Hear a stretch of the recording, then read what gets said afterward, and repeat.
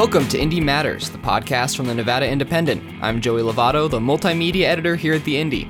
On this week's episode of Indie Matters, reporter Michelle Rendells sits down with Sandy Anderson, the executive director of the Nevada Board of Massage Therapy, to talk about sex trafficking, an issue that's plagued the industry and that became an issue of broad public concern after the owner of the New England Patriots, Robert Kraft, was arrested in Florida on charges of soliciting sex acts at a massage parlor.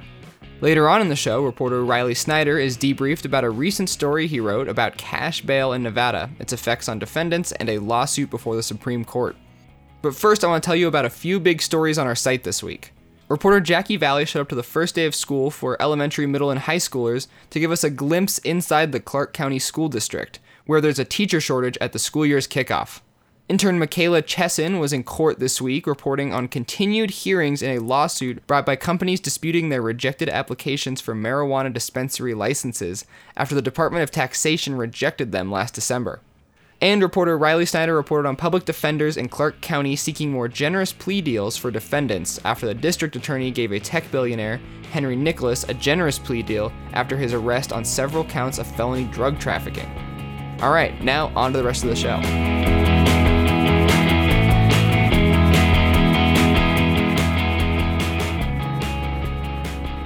We're here today with Sandy Anderson. She's the executive director of the Nevada State Board of Massage. Thanks so much for being on the podcast with us, Sandy. You're welcome.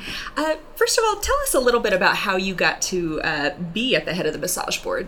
Well, it started a long time ago. I've been a massage therapist for 25 years. I've taught at TMCC in their massage program for 18. And then about 8 years ago, I started working for the state as well as doing massage. And I was down in Carson City working in the regulatory end of business and industry and loved it. Just loved the work. So when the position opened up at the massage board, I applied and surprise, surprise, I got hired. And you've been in the role for how long? 3 years. We're here because we met at a seminar for basically human trafficking and what the Reno area is doing to kind of combat sex trafficking. And of course, we've seen in recent months that massage has become at the forefront of this conversation. One of the big things was the Robert Kraft situation, owner of the Patriots, that was caught in Jupiter, Florida, patronizing basically a massage parlor, and it was a front for some sex trafficking. That's correct. We also saw in the legislature this year, there was some discussion about this, some bills advanced to try to get at this problem. But first of all, let's talk about kind of what the difference is between... Now, we're using the term massage parlor when we mean an illicit establishment. Tell us a little bit about the terminology you use. So in our industry, we call them massage establishments. It might be a spa. It might be a single operator that just does massage by herself in a small office. It could be a huge spa like on the Strip down in Las Vegas. But all of those for us are establishments. The parlors, as they're referred to nationwide, that really is more the illicit activity, and that's an establishment where additional services are provided that a licensee cannot perform. Those services are illegal according to our statutes, and disciplinary action can result from someone who practices any kind of a sex act in the treatment room. So we see this uptick lately of the illicit establishments. We're still calling them establishments in our industry, but nationwide they have been referred to as massage parlors because they are illicit places where prostitution is going on. And that's what Kraft was arrested, was at one of those locations. The Polaris Project, which is a sex trafficking awareness organization, has estimated there's as many as 9,000 establishments that are being fronts for prostitution. That's what their report says. Does that number sound right to you, depending on your understanding of what's going on in Nevada? Based on my understanding of what's going on in Nevada, in Reno we have at least 25 that we're working on. So Reno's one little town, really. I mean, we're a small city. Vegas, we figure we're probably closer to somewhere between 150 and 200 establishments that are questionable. Not that we can prove yet that stuff's going on, but that are questionable and under our radar. So if that's one state, 225, 50 states, we could easily be at a pretty high number. And Polaris has been researching this a long time. Now, when we're talking about these places, I mean, are the practitioners licensed and the establishments licensed? Many times, the establishments many times have business licenses within the municipalities that they're operating. The practitioners may have a local business license as well as a state massage therapy license, although sometimes they don't. Last night, we had an operation down in Las Vegas where we went to a reported unlicensed activity location, and 3 citations were issued for unlicensed activity. So working with Metro, we went out, unlicensed activity was occurring, and the board cited those women that were not performing massage with a license. Tell us a little bit about the role of the board versus the role of law enforcement in really cracking down on this kind of activity. So the board's role is pretty limited. Statute and the legislature gives us the authority to license a therapist and to have an establishment certificate, which means we go in and we inspect and we make sure that that establishment is meeting health and hygiene guidelines that are set forth by the state, right? So that's our scope. Licensing the women or men that are practicing massage throughout the state, certifying that the establishment meets the health and hygiene standards. And that's really all our scope is. So we don't really have any authority over the human trafficking piece. If a person presents to us, they've completed adequate education, they have a clear background check with no prior arrests, and they're asking to be licensed within the state, or maybe they've been licensed in another state, so they're being sort of moved in through endorsement, those individuals get a license. We can't say, we're not going to give you a license. If you meet the criteria, we have to give you a license. Law enforcement's piece is more on the human trafficking side. So the board works with Homeland Security, FBI, Immigration, which is part of Homeland Security. We work with local law enforcement statewide to address when we identify a location that potentially might have human trafficking in it. So when we go in to do that compliance inspection and we're making sure that they're meeting health and hygiene standards, we may find women living on site. When we find that, then we report that to local law enforcement, or we call code enforcement and say, code enforcement, look, we have a shower and a bathroom that was never plumbed for a shower. We have lots of food in the break area. The refrigerator is fully stocked. We have 6 suitcases in the back room, 3 beds, which there really shouldn't be any beds for them to be sleeping on. When we have all that, then we tend to go, okay, they're probably living here. They're not supposed to be. So then we go to code enforcement for that municipality and let them address the violations of code enforcement, because that's their area. And then if we have a practitioner who is performing a sex act, then we cite that practitioner and proceed with the Attorney General's office with a hearing. You mentioned that you guys suspect there's somewhere like 225 establishments that could potentially be fronts for prostitution. Right. But it sounds like it's not easy to get a sex trafficking conviction on these, and you kind of have to work around the edges. Tell us about the challenges. I mean, is it a lack of a law, or are they just very stealthy at getting away? They're extremely stealthy. They're educated individuals. They're in business. It's a business that makes a lot of money, so they can diversify fairly quickly. When we identify a location where we think something's going on, and we go out and inspect, and we find all those key indicators, you might call them, that perhaps somebody's living there, maybe they're being trafficked, or maybe they live in Las Vegas and they're working in Reno for 3 days and then they're going back down to Las Vegas. They're being worked in both cities. That's sometimes one of the things we see. Then we have to kind of come in and address the licensee and whether or not they're practicing correctly. So we may send in undercover. It just depends. So you guys have folks that are undercover inspectors. We have people that we use for undercover operations. We also work with Metro and RPD to do undercover operations. Are there enough laws and regulations to help you guys do your job effectively? And, we just saw in the session there was at least one bill that sort of addressed this. That was Jill Tolles' AB 166. Yes. AB 166 was very beneficial. But again, that isn't our jurisdiction. That's law enforcement's jurisdiction. So tightening up some of our jurisdiction is one of the things we're doing. We're in the process of a regulatory change right now. And we have our workshop slated for August 15th. So we'll be discussing how to tighten up our laws. And we're working with the Attorney General's office to still staying within our tiny scope, increasing our regulatory focus to help address some of these issues, making sure that we can actually address some of the violations of law that are occurring.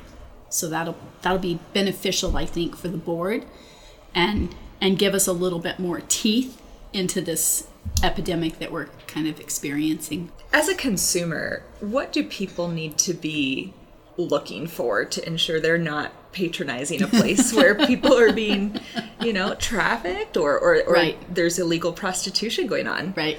I would say the first thing to look for is licensure. That doesn't ensure that they won't be a trafficked individual, because there are people who have licenses that are trafficked. But the state board has a license for massage therapy, reflexology, and structural integration. Anyone with that license has a paper license as well as a card, and they can use that as an identifier that this person is probably a legitimate massage therapist. If the person doesn't have their card, they're not legitimate, right? They don't have a license. They can also go onto our website. Say they decide they're going to book a massage somewhere, wherever, and they know who their therapist is going to be. Go to the state board website and check verify a license, type in that person's name, and see if they actually have one. And that's really a good way to protect yourself. The other way is to look at the business itself. Is it clean, right?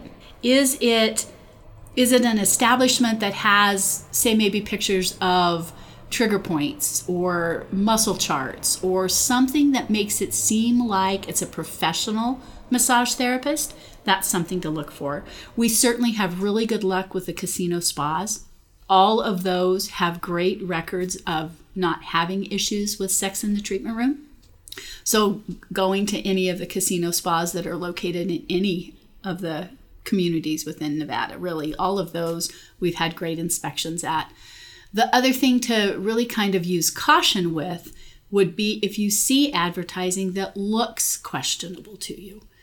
We've had the quote-unquote red light district in Nevada forever. Prostitution is legal here in all but Washoe County and Clark County. So when people come to Nevada, they think it's legal. It's legal everywhere, but it's not. It's illegal in Clark County and Washoe County. But in both of those municipalities, we do see establishments that still do the flashing neon red light that says massage. And that, for me, is a pretty good indicator that I need to pay attention. It may still be an okay place, but it also may not. So that's one of the things that I kind of look for. And then when you're talking to the massage therapist, if it's a private practice, they should have a health history form. They should care about whether or not you have any contraindications for massage. And there are some where we can't perform massage. So they should have a health history form. They should talk to you about your health. They should ask you about where you need addressed, what muscle groups are bothering you, if you have pain in your shoulder, your back, or whatever. A therapist that asks those kinds of questions is probably a legitimate therapist. A therapist that just wants to get you on the table really quick, probably not. And the therapist should always give you privacy when you're undressing. Always. What's been the success rate in being able to shut down these establishments that you suspect of being problems? The success rate is very low, and that's a problem, but it's getting better. We're changing how we approach it. We're doing a team approach, especially with the city of Reno. They are very, very cooperative. Business licensing is working with us. Code enforcement is working with us. RPD is working with us. The mayor has an initiative to address human trafficking. There's a lot of work being done in the city of Reno to address this issue, and that is super supportive of what we're trying to do on our end as well. And we've been invited to the table to work with that team. So that part is really good. Well, thank you so much for your time, Sandy. We really appreciate all your insights into this issue. Absolutely.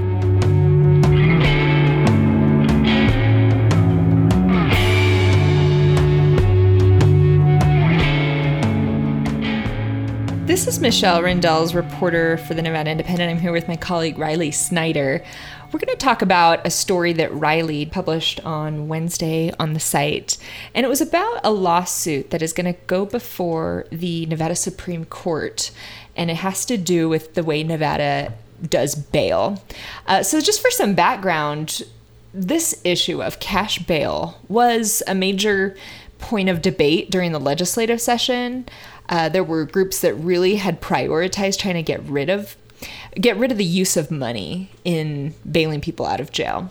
Now, this went really nowhere. You wrote a lot about it. Can you tell us a little bit about what happened in the legislative session as it relates to bail? Yeah, there was a lot of efforts, protests outside the legislature, movement by activists to try and curtail or change the system of requiring criminal defendants in a court case after they're arrested to have to pay some amount of money to post a bail through either a bail bondsman or through themselves for release before trial starts. So this has been kind of a movement nationally. It came up in the 2019 legislature, and as you said, it didn't go very far. There was a pretty ambitious bill that died, I think, at one of the deadlines.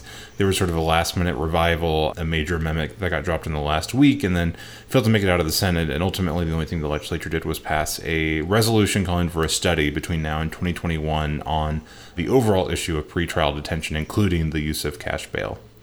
And the basic argument is that if you're rich, you're basically going to spend no time in prison before your trial. But if you're poor, this could be the difference between your freedom and being in prison for months. So I want to get to the story that you wrote today. Basically, what's going on here is there's a man named Jose Valdez Jimenez. He's a 58-year-old guy from Miami. Tell me a little bit about his case. So his case is actually pretty straightforward. He was accused, and it's pretty clear that he went to a bunch of Victoria's Secret stores and a Macy's in the Las Vegas area in 2018, put a bunch of merchandise like leggings and whatever into a plastic bag and walked out without paying. So he was arrested and charged with 10 counts of burglary on various amounts depending on like how much he took from which store. So the case is pretty straightforward. He pled guilty on Tuesday, but the interesting thing and why we're talking about this is because he got assessed a $40,000 bail after his criminal indictment was returned. He was never in court for this. There was never a judge saying, we've determined it's the best for him to stay in jail for this long or for him to be released on these conditions. He just got a $40,000 bail. So if this guy had the money, he could have posted bail and left. He doesn't have the money to post the $40,000 bail or enough for a bail bondsman to cover it. So for the past 450 odd days, he's been in the Clark County Detention Center as members of the Public Defender's Office have tried to fight this case and others like it as part of this overall legal challenge to the bail system in Clark County. So I'm understanding this correctly. What happens is this grand jury goes over the evidence, looks at the videos, deliberates for 3 minutes, and decides he should be charged with burglary. And then without him present, Judge Elizabeth Gonzalez just says it should be $40,000 bail, and he's not there. His lawyers are not there. There's no hearing on this. It's just set. His lawyers might be there and he might be there, but it's more that it starts with the prosecutor asking for a bail amount and the judge has the discretion to set the bail amount. But what the Public Defender's Office wants and why they're bringing this case and highlighting this one is they're saying there should be a determination, some kind of hearing or proceeding where a judge says either we think this person needs to be in custody for public safety reasons or out of custody because we've determined like it's, again, the big thing about this is that this is all pretrial detention. This is innocent before being proven guilty. There are a lot of conditions they can put, like home monitoring or daily check-ins or weekly check-ins, but they want all of that before going towards the use of cash bail and just requiring someone to have to post a monetary figure to be able to get out of prison. So they don't want a judge to just default to, I'm going to choose a number. They want there to be a discussion on whether cash is even appropriate to begin with and whether this person is a public safety threat, and whether there are other things that could be done to ensure that person shows up to court. Is that correct? Yeah, and they've been a little hesitant on saying, we want the Supreme Court to strike down this law, and this law. They've said, we just want some kind of order or some kind of ruling saying that the way the system currently works is unconstitutional under the federal constitution, which guarantees you the right to release before being convicted of any crime. Now, the party that's sort of against this is the Clark County District Attorney's Office. Tell me what they have said on this push to eliminate cash bail. So the DA's office has been sort of opposing this on a couple of grounds. They've opposed it on procedural grounds. They said in this particular case with Mr. Valdez Jimenez, he has 23 former felonies in Florida. He has like 22 different birthdays, aliases, 4 different social security numbers that he's used. So they said he is a flight risk.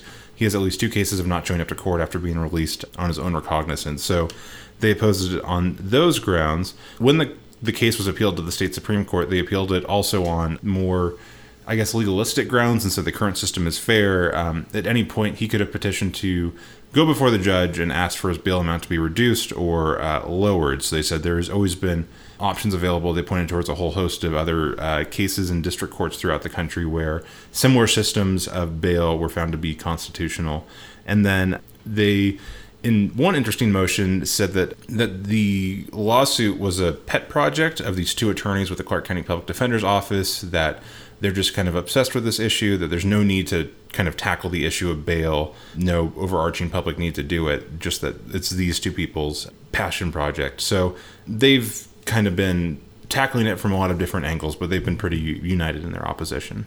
Do we know who the 2 attorneys he's singling out is? Yeah, so the 2 attorneys are Christy Craig and Nancy Lemke. They're both deputy public defenders with the Clark County Public Defender's Office. They've sort of been working on this project since 2017, and they've brought several similar suits that they've appealed. They said they filed hundreds of motions just to try and get this before the state Supreme Court. So the case that will be heard in September in oral arguments is kind of a consolidated case between this one and I think one other one of a guy who was in a similar circumstance where he couldn't post the bail that a judge gave him. I think that we have been so saturated in this world of bail that's hard to understand what would it look like if you didn't have bail and you didn't have, bonds that are being posted and this is a guarantee that people are going to show up to court. So for those that are listening, can you kind of tell what are other techniques that are used, maybe in other states that have gone through this and reduce the role of cash bail in their criminal justice systems? Yeah, so a lot of what the arguments center around is trying to move the current system to more of the federal system. Right now in the federal system, a judge will determine either you should remain in custody until your trial, you present enough of a danger to yourself, others, or the community that you need to remain in custody, or you can be released without conditions, which is often called own recognizance release, where you're just expected to show back up to court for your trial dates or any other legal dates you have. Or there's the conditions, which you mentioned. So that could be anything from a daily check-in, a weekly check-in, an ankle monitoring bracelet. There's a whole host of tools and things that are used right now, currently, because this is offered to some people. It's not the standard, but it is offered to some people in the criminal justice system in Clark County as tools and ways to ensure that they're not posing a flight risk, posing a threat to themselves or others, but still allowing them to be released before their trial starts.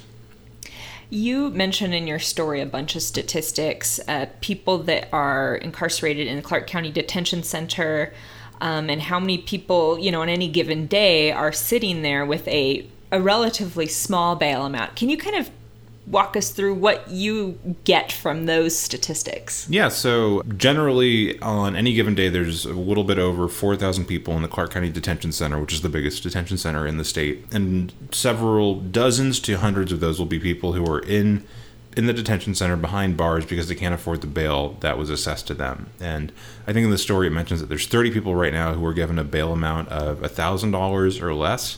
They're just there because they can't afford to post the bail. And this has been the argument that the Public Defender's Office has made both in filings for this case and during the legislative session, that if you arrest a homeless man and give him a bail of $1,000, he can find a bail bondsman who will post that bail for him for $100 or $150, but he doesn't have $150. It might as well be $1 million. It doesn't matter when you have indigent defendants who just can't afford any of this. This is another one of their big arguments, is that when judges set these bail amounts, and especially in this case with Valdez Jimenez, no consideration was given to whether or not he could actually pay the bail amount. Their argument has been the judge has made a determination that he's safe to release to the community if he can post this bail amount.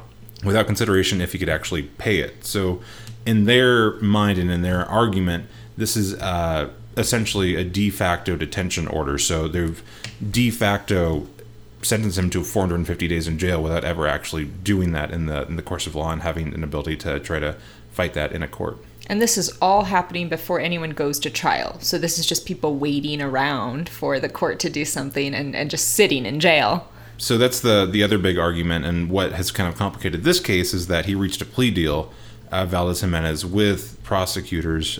So they negotiated the 10 charges down to 1 charge. He's not going to become a habitual criminal, which carries additional penalties. So there was another very similar, same plaintiff, same case in federal court, which was declared moot because federal courts can't rule on pretrial detention once someone is found guilty or pleads guilty in a criminal case. That's not the same rules in Nevada. I guess the rules depend on whatever the state or local jurisdiction is, but that's been a complicating factor. And one of the things that will come up during the oral arguments is whether or not this whole discussion should be considered moot because he's already pled guilty. He's no longer in pretrial detention.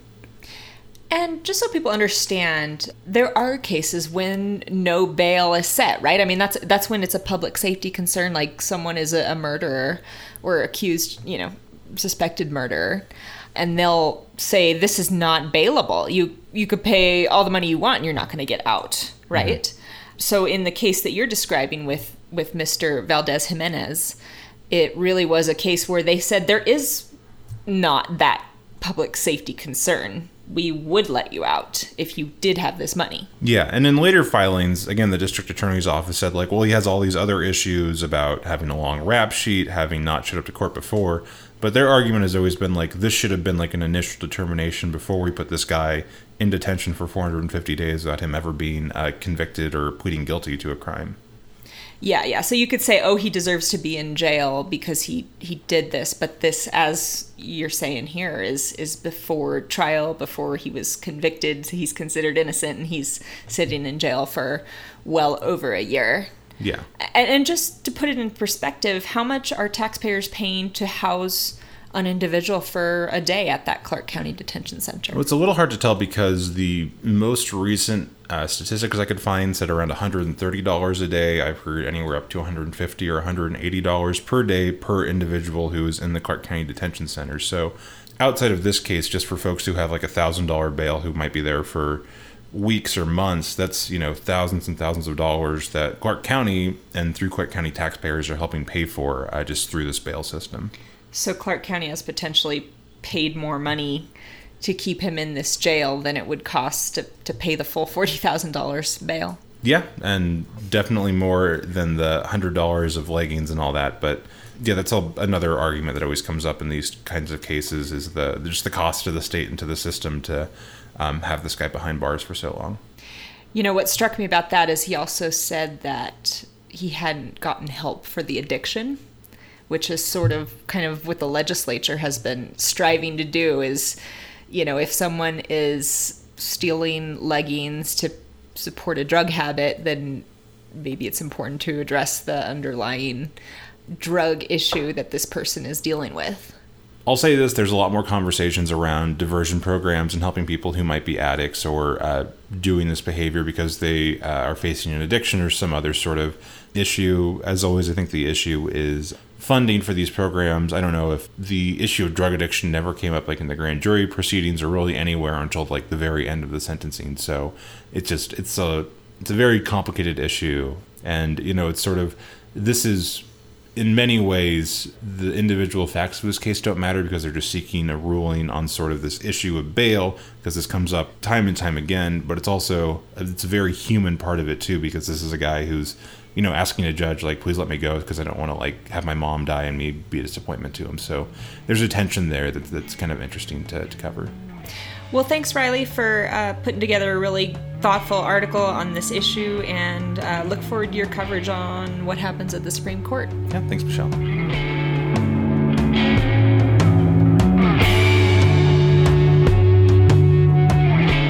Thank you for listening to this week's episode of Indie Matters. If you like this episode, you can find more just like it on iTunes, Spotify, Google Play, or wherever else you listen to podcasts. Also, if you want to sponsor the podcast, email editors@thenvyindie.com.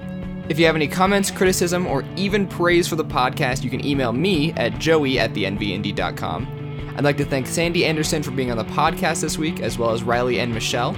I'm Joey Lovato. Thank you for listening, and we'll talk to you next week.